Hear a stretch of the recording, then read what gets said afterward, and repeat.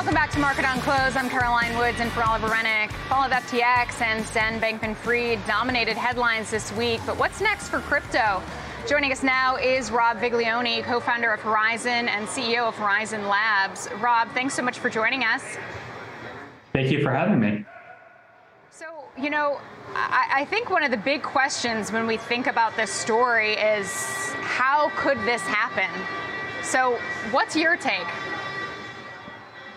So if what I'm hearing is accurate, it's unfortunately another instance where there's behavior by an exchange to use client assets to basically cover a loan, to cover risky investments for another fund. And that the collateral for that loan was in highly speculative digital asset, FTT token. And I go a little bit further and I say, because FTX put itself in this very vulnerable position, it opened itself up to a form of financial warfare, where a rival exchange could actually spot market dump a massive amount of that digital asset and crash the collateral value for the massive obligation that was open. Well, hindsight's always 20/20, right? So I guess we can be Friday afternoon quarterbacks here, but how do you think so many sophisticated investors could let this happen? I mean, how could they miss what was going on? Yeah, so FTX had a certain amount of credibility in the industry, and SBF, the CEO of FTX, was himself a highly credible person, and a lot of people trusted him and trusted the institution. And to be frank, the industry is still in its early days and still needs a little bit more oversight, which is weird for an industry participant to say, but I think that's the truth. Is we have to mature as an industry, and there are lessons that have been learned from traditional capital markets over the last century or centuries that I think are applicable, and we should really, mature ourselves. All right, so we're obviously outside of the FTX impact and what it means for customers and a lot of people who have lost money. In terms of the fallout, we're seeing Bitcoin down another 9% today, trading around 16,165. We have ETH down a little bit less than that, down about 7.5% today, trading just around 1,200. How much more downside do you think could be in store for cryptocurrencies because of the fallout?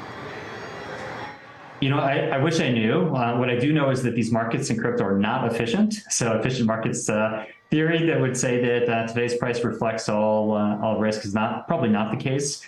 I could certainly see a lot of room for cascading failures at this point, and I think that that's our biggest risk. Is there are undoubtedly a variety of institutions or big traders in our industry that are exposed, and the value of their collateral across a range of different positions has evaporated evaporated substantially. And I think that the cascading effects that this can cause is still TBD, but I would not be surprised if we saw another wave down. So how much do you think this changes the greater crypto ecosystem in terms of just ramifications? Obviously, regulation has been called for quite some time. It seems like it's all but certain that we're going to see more regulatory effort, right? Right, and I think I need it. We need it as an industry. What we always like to say to make ourselves feel better within the crypto industry is that this is sort of creative destruction, where people that were making the riskier of the bets out there, or maybe had the shakier projects, are probably going to be liquidated and cease operations. And the projects that do survive, one might think, are going to be the healthier ones, and this will have a healthy long-term effect on the market. But sometimes good projects could also be caught up in, unfortunately, a bad cascade.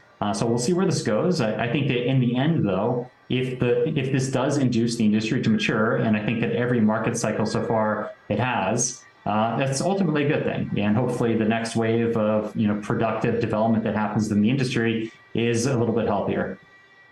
So how has this, and also just the crypto winter that we've been experiencing overall, we've seen so much downside this year, impacted your business strategy at Horizen? So it's made us much more conservative, that's for sure. And each of these legs down on the market makes us more conservative. But the thing is, in this industry, you learn to just operate with a very large degree of uncertainty with everything you do. And we've been more conservative infrastructure players in this market. So just with us specifically, we've chosen to just scale down our expansion plans and really just kind of hunker down as an organization and focus on building. That's kind of there's a meme in the industry where we call it biddling, and that's what we're doing. Can you repeat that? You're fiddling? Biddling, so it's like build. Okay. I don't know if you know.